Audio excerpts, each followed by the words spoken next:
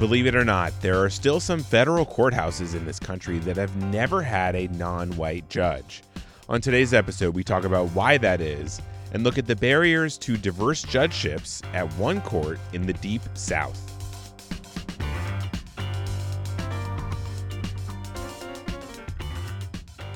Hello, you're listening to On the Merits, the weekly news podcast from Bloomberg Law and Bloomberg Government. I'm your host, David Schultz. So there are 94 federal district courts across the United States. These are the federal system's trial courts, the first place legal disputes in the system get heard. Of these 94 courts, more than a quarter, 25 to be exact, have never had a non-white judge. Never. Not one. That's the big headline from the new project our guests today, Tiana Headley and Andrew Satter, just dropped at BloombergLaw.com. Now, in some of these courts, that stat is not super surprising. For example, places like Vermont or Wyoming have really tiny minority populations, so the lack of non-white judges there sort of makes sense. But then there are places like the Southern District of Georgia, where a third of the population is black, but none of the court's 3 judgeships have ever been held by a black person, ever. Tiana and Andrew went down to this district to shoot a video about this and to figure out what kinds of structural issues are preventing diversity from reaching these parts of the federal judiciary. And you'll hear a clip from that video later on. But first, I asked Tiana to tell me about any patterns she noticed when looking at the courts that have never had a non-white judge. These courts are pretty spread out across the country. We're talking about from the South to the Midwest to the Northeast. So there's like this idea that, when we think about issues of racial inequality or racial inequity and segregation, et cetera, that they're sort of might be concentrated in certain parts of the country. But what we actually see with these districts are that they're pretty equally spread out across the country. And we're talking about ranging from the Western District of Louisiana, which has a pretty sizable non-white population, to the District of Rhode Island. Yeah, so let's zero in on the Southern District of Georgia here. Andrew, you and Tiana went down to this district. I think you went to Augusta, Georgia, home of the Masters Golf Tournament, probably what most people know it from. Andrew, tell me about this part of the country. What's it like, and what was it like being down there? Yeah, we went down in May, thankfully before the heat wave really took off. But this district is aptly named. It's the south, actually eastern part of Georgia, and it kind of hugs along the coast from Savannah all the way down to the Florida border, and then it goes inland. And so you have this coastal part of it, but the rest of it is very rural and agricultural. We actually started in Savannah, and then you get out of town about 10, 15 minutes, past a few Cracker Barrels, and it's like really empty. And then as we noted in the story, there's a sizable black population. The cities in particular are actually majority black. It has a very complicated history with race. The ports on the Savannah River were used to, trade enslaved Africans. And, there's a Confederate soldier monument in downtown Augusta. The Masters Golf Tournament, as you mentioned earlier, has its own complicated legacy with race. So, it's really, the history is kind of living there. And even in just being down there, you really get the feel for a place that hasn't quite fully reckoned with its past. Yeah. Well, one of the things I really liked about the story, though, that you guys did is that you didn't just dig through the data and point out that there are still this many courts that have never seen a black judge. You looked into why. And Tiana, I want to talk to you about that. Can you get into one of the reasons why that you found that there are so many courts, and specifically this court that has never had a black judge? And the first reason that you point out is the pipeline issue. Can you explain that? Right. So many of the black attorneys in the Southern District of Georgia, you can find quite a bit of representation at sort of the local government level, whether you're looking at judges at the municipal court level, juvenile court judges, for example, district attorneys, lawyers representing to the school district. But when it comes to the sort of federal level, there is quite the disparity. So, for example, there have been very few Black attorneys that have worked in the U.S. Attorney's Office, so the federal prosecutor's office for the Southern District of Georgia. Looking outside of the sort of government level, Black attorneys are often not hired to work at these locally prestigious law firms. Yeah, and you guys interviewed two Black attorneys in that area, Lester B. Johnson III and Ed Tarver. And let's play a clip from your video where you speak to them. You'll hear Lester first. I did not get any offers from any of the predominantly, well, actually at that time, they were all white law firms. Didn't get any offers from them, but a small Black law firm here in Savannah made me an offer. Here in Augusta, there are firms that have no racial diversity in their firms. Why is that? When I was a senior in high school, I saw a white attorney, and I said, hey, I think I'd like to do that. But that didn't mean that I saw myself doing that and didn't know any African-American attorneys. So you two interviewed Lester and Ed in their offices in Georgia. Tiana, tell me a little bit about who they are. What's their background? Right. So Lester B. Johnson III and Ed Tarver are pretty well-known and respectable, not just Black attorneys in their local communities, but just attorneys generally, both in the Savannah and Augusta communities. Ed Tarver's career has really been one of several trailblazing firsts.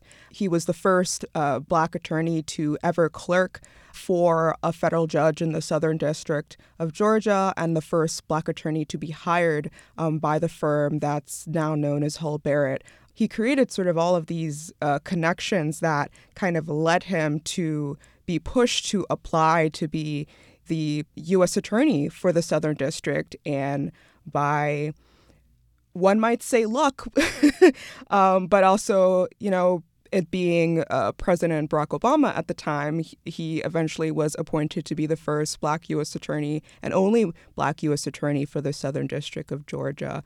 Lester B. Johnson III, he is a product of parochial schools, really grew up in the age of segregation, had many experiences where his qualifications as an aspiring lawyer were doubted by folks like a career counselor at his college in Massachusetts.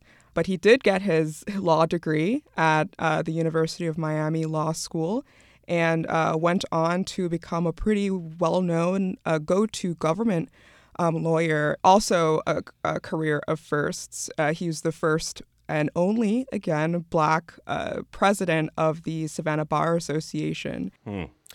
Andrew, you were in both of these guys' offices, and you put them on camera. Tell me about what they were like. Give me a sense of who they are.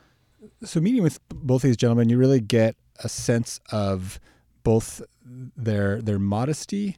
As Tiana just chronicled, they have these amazing accomplishments and achievements, and are just both very impressive men. But you just kind of expand your field of view, and you really get a sense of how accomplished they are.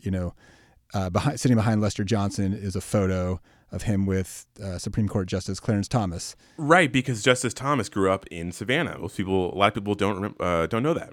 Yeah, so they're longtime friends. Clarence Thomas grew up in Savannah, which a lot of people might not know. And then, again, as Tiana mentioned, you look at Ed Tarver's wall, and there's photos of him with Barack Obama. There's photos of him with Joe Biden. There's a photo of him with his class of U.S. attorneys. So, just being in their offices, they feel like people who should be judges. That's a good way of putting it. I want to get back to something, Tiana, that you mentioned, though, that the way you become a local municipal judge or even a state judge is very different than how you attain a federal judgeship. And this gets back to connections, who you have access to and whether or not you have access to the gatekeepers who can control whether or not you become a federal judge. Who are these gatekeepers? Can you talk a little bit about that, the process of how one attains a federal judgeship? Right. So I'll start off by just explaining how the appointment process works. So when it comes to these specifically district court vacancies, the president has to work with the U.S. senators to identify potential nominees for trial court openings in that lawmaker's home state. So at least at the local level, the main, quote, gatekeepers of the process are the senators themselves. But really the wider network of gatekeepers, power brokers, etc., really stretches out to encompass this pretty exclusive network of legal and political elites. And historically, the people who have had the most access to those elites are corporate lawyers, federal prosecutors, and people who are already in sort of high-ranking judicial posts. And to reflect back on what that has meant for the Southern District of Georgia, not many African Americans have occupied those jobs to therefore get access to those gatekeepers and those really crucial networking opportunities that have elevated so many of the white judges on the Southern District bench. Well, let's talk about the situation as it is now, because we have a Democratic president. We have two senators from Georgia who are both Democrats, one of whom is an African American. And yet, based on your story, I don't get a sense that we're going to see a black judge in the Southern District of Georgia anytime soon. And that gets to the other element in your story, which is timing. Sometimes it's not even really up to the gatekeepers. It's just up to whether there is a vacancy. And it doesn't sound like there's going to be a vacancy on that court anytime soon. Yeah, I mean, right. The president often gets this sort of credit of Barack Obama or Trump appointed X or Y judge, but that process, as I just explained, is so much more complicated than that. So, for example, how we get these vacancies, right, is when a judge decides to leave the bench entirely or decides to assume what's known as senior status, a form of semi-retirement. And that allows for reduced workload. So they're technically still working, but it allows for a vacancy for a president to fill. And these judges tend to leave the bench or enter semi-retirement only when a like-minded president is in the White House to fill that seat. So sort of to keep the kind of political legacy going there. But not all judges follow that rule. Right. And as you pointed out, the three judges who are currently sitting in this district are all appointed by Republicans at the current moment. Right. Two are Bush appointees and one is a Trump appointee. Let's get to that Trump-appointed judge. Not the judge him or herself, but that judge's predecessor. Because what your story really made me realize is how impactful it can be when a judge decides to delay their retirement. And what I mean by that is Judge William Moore Jr. was appointed by President Clinton to serve in this district, could have retired under the Obama presidency and decided not to, and then ended up retiring under the Trump presidency. Can you talk a little bit about that process and how that, I mean, it seemed like based on your story, that may have prevented a black judge from taking the bench in this district for maybe decades. Yeah, so in terms of Obama's vision for his judicial appointments, diversifying the bench was pretty important. Almost 20% of his appointments were black judges. And his only appointment to the Southern District of Georgia, Ed Tarver, the first African-American U.S. attorney, one could imagine was a reflection of what he could have done if there were an opening on the trial court bench. But that said, the judicial nominations process is just so much more complicated than that. At the time that a vacancy could have opened up under Obama, Georgia had two Republican senators. And so it's difficult to say if a black candidate would have made it through that process. I mean, what we do know is that even with Republican presidents, they are less likely to appoint non-white judges. And that's according to sort of aggregation or analysis by the Pew Research Center. So there's just so many things that even go into considering what could have been. That's a good point. I guess when I was reading this, I guess I kind of threw Judge Moore under the bus there for delaying his retirement. But you're right. I mean, it's kind of a pointless what if game to say like, oh, if only Judge Moore had retired, that we'd now have Judge Tarver. But that it's, as you just really, pointed out, that's not the case at all. Right. The hope is that things could have been different under Obama, but we can't say for certain 100%. Yeah. Okay, finally, sort of wrapping this up, let's talk about why this matters. Why does diversity on the federal bench matter? Ed Tarver talked about this in your video.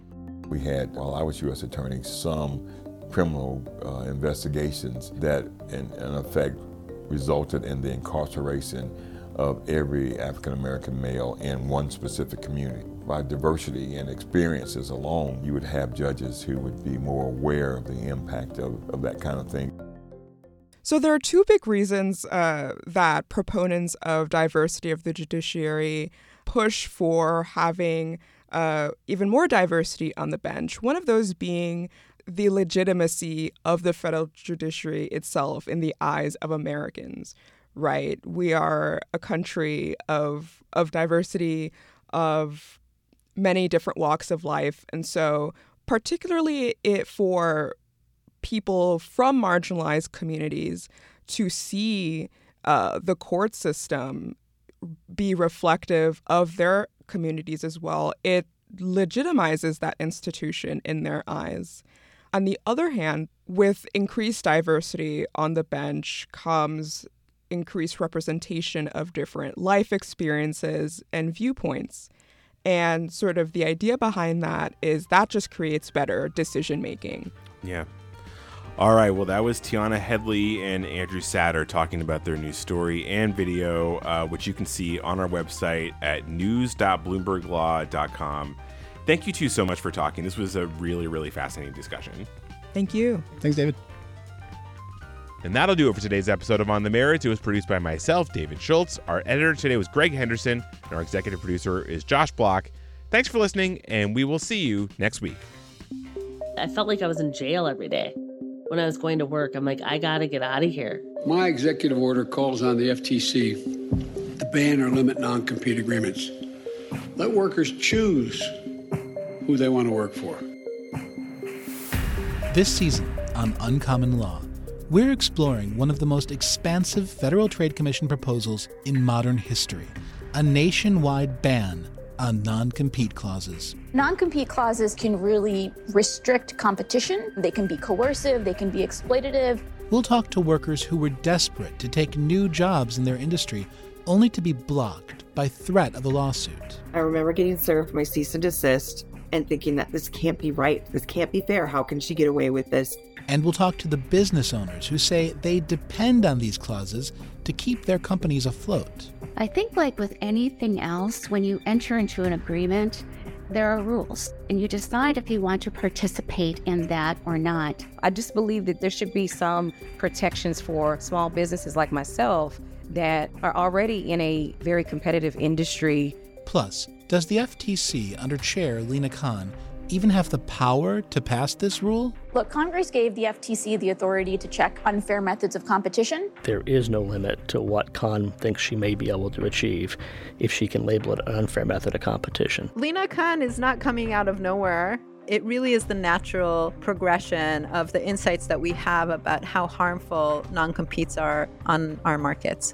Join us as we explore the far-reaching implications of this proposal and the likely court battle that could shape the future of the American workforce. That's this season on Uncommon Law from Bloomberg Industry Group.